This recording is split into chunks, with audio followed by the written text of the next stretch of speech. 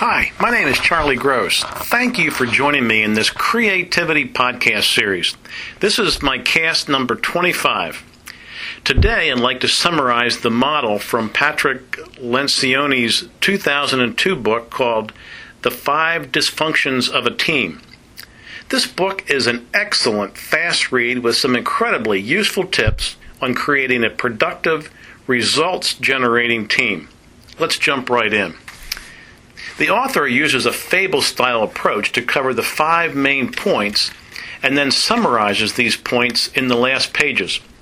He uses a triangle to depict these building blocks to show that building a firm foundation is very important. Well, the first part of this foundation, the first dysfunction of a team, is the absence of trust. The absence of trust. When team members come together, there's often a closed, guarded approach or attitude. Team members don't automatically open up and become vulnerable to one another. So the first critical task of a team leader is to build personal relationships. Intentional team building, exploring ways of being real and human with one another, is very important. It takes some time, but can start to generate a much more effective team.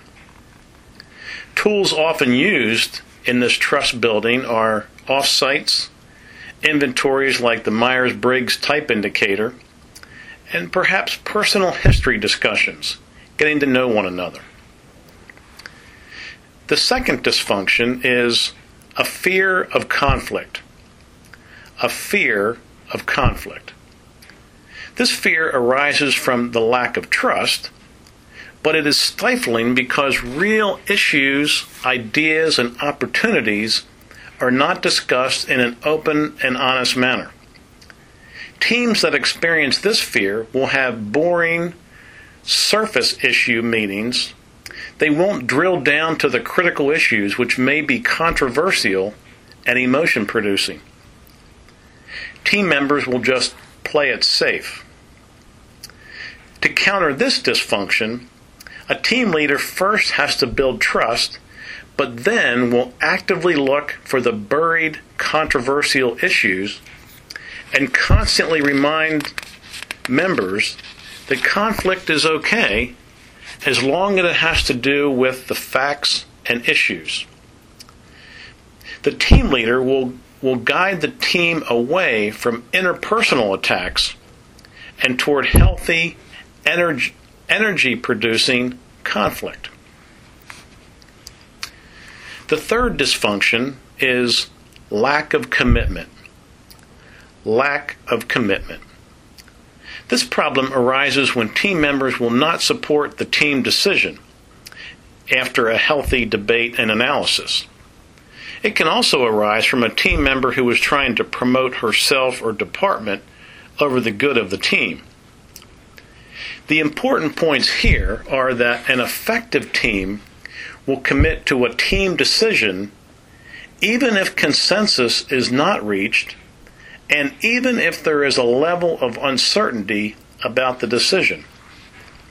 If there is trust and good interaction and debate, an effective team needs to commit to the decision and go forward. The fourth dysfunction is avoidance of accountability. Avoidance of accountability. When a team has a direction and a goal that they commit to, it's necessary for them to hold one another accountable for their efforts. If team members let one another slide, the effectiveness decreases rapidly. To counter this dysfunction, it is helpful to have published goals and standards and regular progress reviews, keeping things out in the open. These tools help build accountability and transparency into the system. The final, fifth dysfunction is inattention to results. Inattention to results. When a team has clear, focused goals and objectives, it is obviously critical to keep the main thing, and only reward those behaviors and actions that contribute to achieving the announced goals. Dysfunctional teams will wander off track and confuse activity with success, or completely lose sight of their primary target or purpose. A team leader will relentlessly focus the team and will reward and recognize positive results. Well, there you have it, short and sweet. By building trust, promoting healthy conflict, gaining real commitment, establishing accountability, and staying focused on results, you will be a great team leader. I hope that this short synopsis whets your appetite for this excellent book and also helps you to become an outstanding team leader.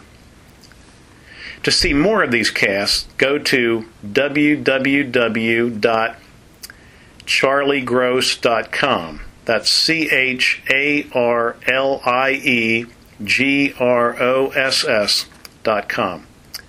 Have a great creative week. Goodbye for now.